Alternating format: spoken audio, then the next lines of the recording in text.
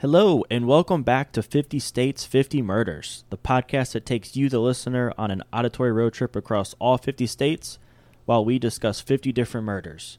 Thank you all for tuning in to episode 3. I am your host, AJ. I'm your co-host, Dakota. Dakota, could you please let the listeners know where we will be traveling this week for episode 3? We're traveling to Louisville, Kentucky, as we look into a double murder of Betty Jean Windsor and her son, Corey.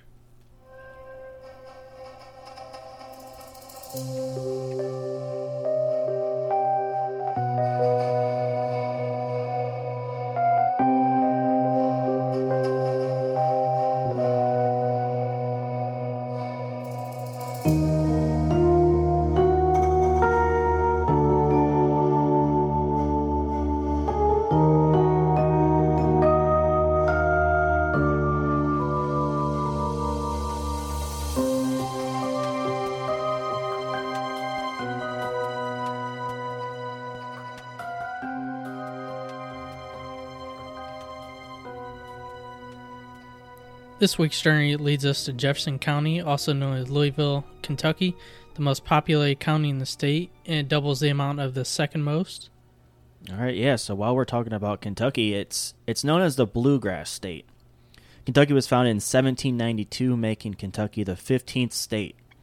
As far as size goes, Kentucky is the 36th largest state, 12.7 million acres of commercial forest land, which is 50% of the state's land area. And something I would have never guessed, Kentucky has more miles of running water than any other state except for Alaska. The numerous rivers account for 1,100 commercial miles. The Bluegrass State ranks 26th in population and 44th out of all states with income rank. As far as murder per capita, Kentucky ranks 14th with 10.3 per 100K. Go ahead and give us our 5 biggest cities and capital. Yeah, we got Louisville, Lexington, Bowling Green, Owensboro, and Covington, and the capital city of Kentucky is Frankfort. All right, and as far as what Kentucky is known for, as mentioned, Kentucky is nicknamed the Bluegrass State. The name, it speaks for itself. Their grass is blue, so they claim. I've been through Kentucky, and I don't recall ever seeing bluegrass, but speaking of bluegrass, Kentucky is the home of bluegrass music, which is a folk genre of heavy banjo influence that derived in the 1940s. For me personally, when I think of Kentucky, the first thing that comes to my mind has to be the Kentucky Derby. The Kentucky Derby has proclaimed itself as the most exciting 2 minutes in sports. The Derby is a 1.25-mile horse race, and it's the Super Bowl of horse racing. It's listed as the oldest running sports tradition in the United States of America. It's also one of the most gambled upon sporting events every year. So this kind of made me think back to a question I was asked as far as bucket lists for sporting events. Kentucky Derby for me has to be up there. I think watching golf at Augusta has got to be number 1, but I wanted to ask you that question. We're talking Kentucky Derby. What's your bucket list as far as sports go, and does Kentucky Derby make the cut? Okay, my 1 and 2, Blacksburg night game and a Denver game. That's always going to be number 1 and 2 until I go. With March Madness going on, I got to put the NCAA tournament up there. That's actually coming up in Cleveland in 2025, so might be checking that off soon. Now, I'm not an Ohio State fan, but I would love to go to an Ohio State-Michigan game. Absolutely. And I would like to go to Kentucky Derby, but it's not really on my bucket list because I'm not willing to pay the amount it costs for a 2-minute race. Yeah, it's really expensive. I think you're paying for the atmosphere of it. You're dressing up. You're wearing the big hats, the mojitos, and you're gambling on it. I mean, it's just the whole thing. As far as the race itself, yeah, it's only 2 minutes, but it seems like an experience nonetheless. We're talking about sports. They are known for high-level college basketball. You just mentioned March Madness. That's getting ready to tip off here shortly. It's the home of the Kentucky Wildcats men's college basketball team. Kentucky owns 8 NCAA national titles, and they continue to have a pretty solid team year in, year out. Some years better than others, but I feel like they're always a pretty tough team. And alongside Kentucky, the Louisville Cardinals, for the most part, usually competitive, not this year, but they do have 3 national titles to their name. Between the 2 Kentucky teams, they have 11 national titles combined. Now, with Louisville, I had a little bit of a Mandela effect when I was doing research. Technically, they only have 2 national titles, both in the 80s. And I thought that was strange because I could have sworn that they won a national title in our lifetimes. It turns out they did win a national title in 2013, but that national title was vacated in 2017. Could you give us a little backstory on what happened with that national title? Yeah, so you weren't tripping. They beat Michigan national title. All their wins between 2012 and 2015 were vacated. And the reason is because there was a member of the coaching staff that was providing prostitutes and strippers to the players and potential recruits. So, unfortunately, because of that decision, NCAA decided this game never happened. This championship was never won. I mean, for me personally, I feel like if you won an award, you won a championship, I still personally count it. I mean, what do you think? I count that. If they're cheating in some way, I wouldn't count it. But okay, so like performance-enhancing drugs, or you're paying the refs off, something like that. Ineligible players, which sure, okay, is rare in college, but it happens. Okay, that makes sense. Yeah, but I mean, as far as prostitutes, I don't think that's really gonna help your performance. I mean, maybe, I don't know. According to sports science, it does. Okay. All right, so some other things that Kentucky's known for. Obviously, Kentucky Fried Chicken. KFC is a huge staple, and it's a fast food chain that was started by Colonel Sanders in 1952. It's one of the world's fastest-growing food chains. There's 20,000 locations in over 100 countries. Not a big KFC guy, but I do enjoy their new spicy chicken sandwich. What about you? Are you a KFC guy? I'm not, but it's funny because when we used to do luck changers, you'd always ask me to drive you a KFC afterwards. So yeah, it's kind of weird. We'd wait in line for like 20, 30 minutes to get some garbage-ass food. Their spicy chicken sandwiches are pretty solid. Do you have a go-to fast food spot? I'm not big into fast food anymore, as much as I was when I was younger. But if you count Raising Cane's, I went there every week for a couple years. I'm not at that point anymore, but I do miss it. Okay. Kentucky bourbon. Obviously, it's one of the state's biggest exports. The title Kentucky bourbon itself is prevalent amongst alcohol production. Companies such as Maker's Mark, Jim Beam, and Wild Turkey, to name a few, that are all made in Kentucky. If you are a bourbon lover, you can head to Kentucky to take the Kentucky Bourbon Trail. It's a self-guided trail that stretches over 200 miles. It includes several of the most famous distilleries in the world. I don't really like KFC, so apologies to Kentucky. I also really do not enjoy bourbon whatsoever, but, I mean, throw it back to you. Are you a bourbon guy? What's your go-to drink of choice? Oh, what was that shit we had in Super Bowl? Was that Wild Turkey? Yeah, I believe so. That shit was garbage. That was probably... I would rather drink Everclear than that. I think that was my first time ever having it. So, no, I'm not a fan of bourbon at all. Okay. I don't really have a go-to. Pretty much whatever you put in front of me, as we seen there, I took that without knowing what it was and almost threw up because it was so disgusting. Okay. So, no go-to, really. Okay, so not a KFC guy, not a bourbon guy. Kentucky's striking out here. Let's talk about some famous names that were born in Kentucky. Nevada was a little tough. Not a lot of famous people out there, but Kentucky, I had much more luck finding some people. So both Jennifer Lawrence and Josh Hutcherson from the Hunger Games, born in Kentucky. Johnny Depp, born in Kentucky, as well as George Clooney. Athletes, arguably the greatest of all time, Muhammad Ali. U.S. President, Abraham Lincoln. Some really big-named country music musicians. We have Loretta Lynn, Keith Whitley, Billy Ray Cyrus, my guy Tyler Childers, and Chris Stapleton, to name a few. He did the national anthem for the Super Bowl. So what I want to ask you now, we really just poo-pooed on KFC, Kentucky bourbon. Out of those musicians, there's got to be someone on there that you personally like. I'm going to keep shitting on Kentucky. Oh, no. I know you love Tyler Childers, and when I said I wasn't a huge fan, you almost shit your pants. I like Chris Stapleton. He's got a great voice, but I don't really care for his songs that much. No Billy Ray Cyrus, Achy Breaky Heart? No, not at all. No. Or his daughter, no. Okay. Keith Whitley, probably a little before your time. Yeah, I'm not all into that era, no. Okay.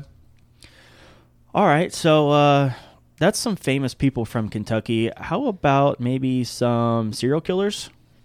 Yeah, so there's not many recent serial killers from the state, but in the 18th century, there were two brothers, Micaiah and Wiley Harp. They were kind of like pirates, but they operate on highways and rivers, and to some historians, they were known as America's first serial killers. Together, they had over 50 victims. And more recently, Samuel Little, he's one of, if not the most prolific serial killers in American history. The FBI confirmed his involvement in at least 60 to 93 of his confessed murders. And I think I mentioned him. He had some pretty wild stories. Yeah. I mentioned him in the Ohio one because I think he had some victims from Ohio. Pretty much all of his stories, they would go there and they would find the body. So he was not lying. Now, while he was not born in Kentucky, one of his suspected victims are from Kentucky, and then he was also captured and arrested there. He was arrested in 2012 at a homeless shelter in Louisville, where he was then extracted to California for prior crimes. Yeah, I believe it was a drug charge that he was extracted to, and then upon getting him in California and taking his DNA, that's when they started to realize that he's got murders all across the place. Kind of a callback to Ohio as well is Donald Harvey, the Angel of Death. You mentioned him in our Ohio episode as one of the most notorious serial killers in the state. And interesting enough, when I was doing some research, not only was he notorious in the state of Ohio, but he actually has quite a few murders in the state of Kentucky as well. He's right on the border. He was doing Cincinnati. He's from Cincinnati, which is pretty much Kentucky. Yeah. Yeah, most people in Kentucky claim Cincinnati as their state or their city. So, yeah, he has murders in both Ohio and Kentucky. On the subject of murder, let's just go ahead and naturally switch gears and talk about this week's case. Our story today focuses on the murder of Betty Jean Windsor and her 8-year-old son, Corey. And this murder took place at the hands of her husband, Sean Windsor. So let's go ahead and get into the backstory first, which is just a wild story. Sean Windsor was first married in the early 80s to a woman named Angela. And we couldn't find an actual year, but being born in 1963, he was at least 17 years old, and for the sake of the story, let's just assume he was 18 here. Now, Angela was only 15, and because of her age, naturally her family disapproved of this joining together. And because of the family's disapproval, this led to Sean encouraging her to run away with him, and she much obliged. After running away, getting married, Sean and Angela ended up having 2 sons and 1 daughter together. And right away, right off the bat, Angela started experiencing abuse from Sean. He was an alcoholic and honestly would just beat the hell out of her. This extended to abusing the kids to the point where they could hardly move, and this abuse goes on for 10 years. This goes on until Angela's 15-year-old cousin needed a place to stay. Her name was Betty Jean. Shortly after Betty Jean moved in with Angela and Sean, Betty Jean and Sean started a romantic relationship. Yeah, so we have a 27-year-old guy now, and he's with a 15-year-old girl. Yeah, back-to-back, 2 15-year-old girls. Dude loves younger girls. It was when Betty Jean got pregnant that Angela finally saw a way out. Angela divorced Sean and left with her 3 kids. The good news is she was able to escape this nightmarish life with Sean. The bad news is she left her cousin Betty Jean behind. But to be fair, it's understandable. Yeah, she brought her cousin into the situation, then her 15-year-old cousin then left her. Yeah. Yeah, real cool. See ya. Yeah, so shortly after Betty Jean gave birth to their son Corey. Now, this is some real Kentucky shit right here. After the birth of their son, she married Sean in the middle of a bread aisle. I want to get away from the story a little bit here, talking about some real Kentucky shit. I just wanted to talk about one of my coworkers. She's from Kentucky, and we always mess with her about it. We were trying to explain to her what a friend with benefits is. Okay. And she just didn't get it, so I ended up saying, or as you call them, your cousins in Kentucky. Perfect. And then she understood. Yeah, but she was not happy at all. Oh, okay. Yeah, so back to the story. Shortly after the honeymoon, Sean went back to his abusive ways. The abuse lasted for 8 years, up until July 2003. Sean buys a manual transmission car and is giving Betty Jean lessons, but she wasn't grasping the concept and was not learning quick enough. So, to help out, I guess, he started beating the shit out of her. Yeah, okay. This'll work. In the car while driving, and their 8-year-old son, Corey, was in the back seat. This is where she had enough. She decided to press charges on him, resulted in a restraining order against him. And after a couple of months, she just filed for divorce. But Sean, he ignored the court summons. Okay. Now, a few months went by, and it's Christmas time now. Sure. So, December 2003. Betty Jean felt bad that Sean did not get to see Corey during the holidays. So, a couple days after Christmas, on December 28th, Sean invited Betty Jean and Corey over for dinner. Yeah, why not? Her family begged her not to go because he's a piece of shit, but she did anyways. When she left to go to Sean's for dinner, that would be the last time that her family would ever see her or Corey alive. Once they got into the house, Sean stabbed Corey in the chest, and then he beat both of them with a barbell. In an odd move, though, he wrote a confession admitting they did it, but then he disappeared. Okay, interesting. So I'm going to confess to it, but then I'm going to dip out. So this horrible murder, it landed him on America's Most Wanted when he fled. So pretty popular TV show, and it took 7 months, but eventually the police finally got a tip from a viewer of this show. And this lead that they got, it led them on a wild chase. He was said to be spotted at a homeless shelter in North Carolina, where they found he was indeed there before. Yeah, the dumbass used his real name and his real day of birth when checking into the homeless shelter. Yeah, strange move. When you're wanted for murder, probably shouldn't use your legal name. Might want to change your date of birth a little bit there, but okay, nonetheless, use his name. This led to the tip that came in, and he was at the shelter at one point, but he was then transferred from there to a shelter in Shelby, North Carolina. Unfortunately, wasn't at that shelter any longer, as he had left with another person who was staying at that shelter. Thankfully, this shelter gave the police an address of the other person's parents' house. Now, when they showed up to the parents' house, they informed him that he was living there and he was not currently present, but they did give him the location where he was at that specific moment. Sean was working at an auto parts salvage garage, and police showed up and they were able to arrest him without any problems whatsoever. Yeah, this was on July 15th, so exactly 200 days after the murder. Okay, so let's go ahead and jump to the trial here. Run us through what took place. All right, so he already confessed in the note, but can't really use that. So he admitted to the murders and asked to be put to death. Okay. But our court system can't just be that simple. Right. So his defense tried arguing about it, saying his mental state wasn't right. Then it went into his abusive childhood being the reason behind it, and he was actually not happy about this at all. He wasn't happy that the trial turned from him killing his wife and son to talking about how bad his mom was. His mom was a single mom. She did what she could. Yeah. Unfortunately, they didn't go through with his request, though, and after a couple years, he changed his mind. So Sean no longer wanted to be executed, and to this day, he's still on death row. 20 years later, we're wasting money to keep this piece of shit alive. To close out each week, Dakota, I'm going to be doing a blind ranking for every state that we cover, 1 through 49, in order of most to least desirable in your opinion. Now, last week we covered Nevada, which surprisingly you put at number 40 on your list. We're talking about Kentucky this week. Now, you didn't like their music. You don't like their drinks. I can't expect too high of a ranking this week, but what do we got for D-Say's blind ranking of Kentucky?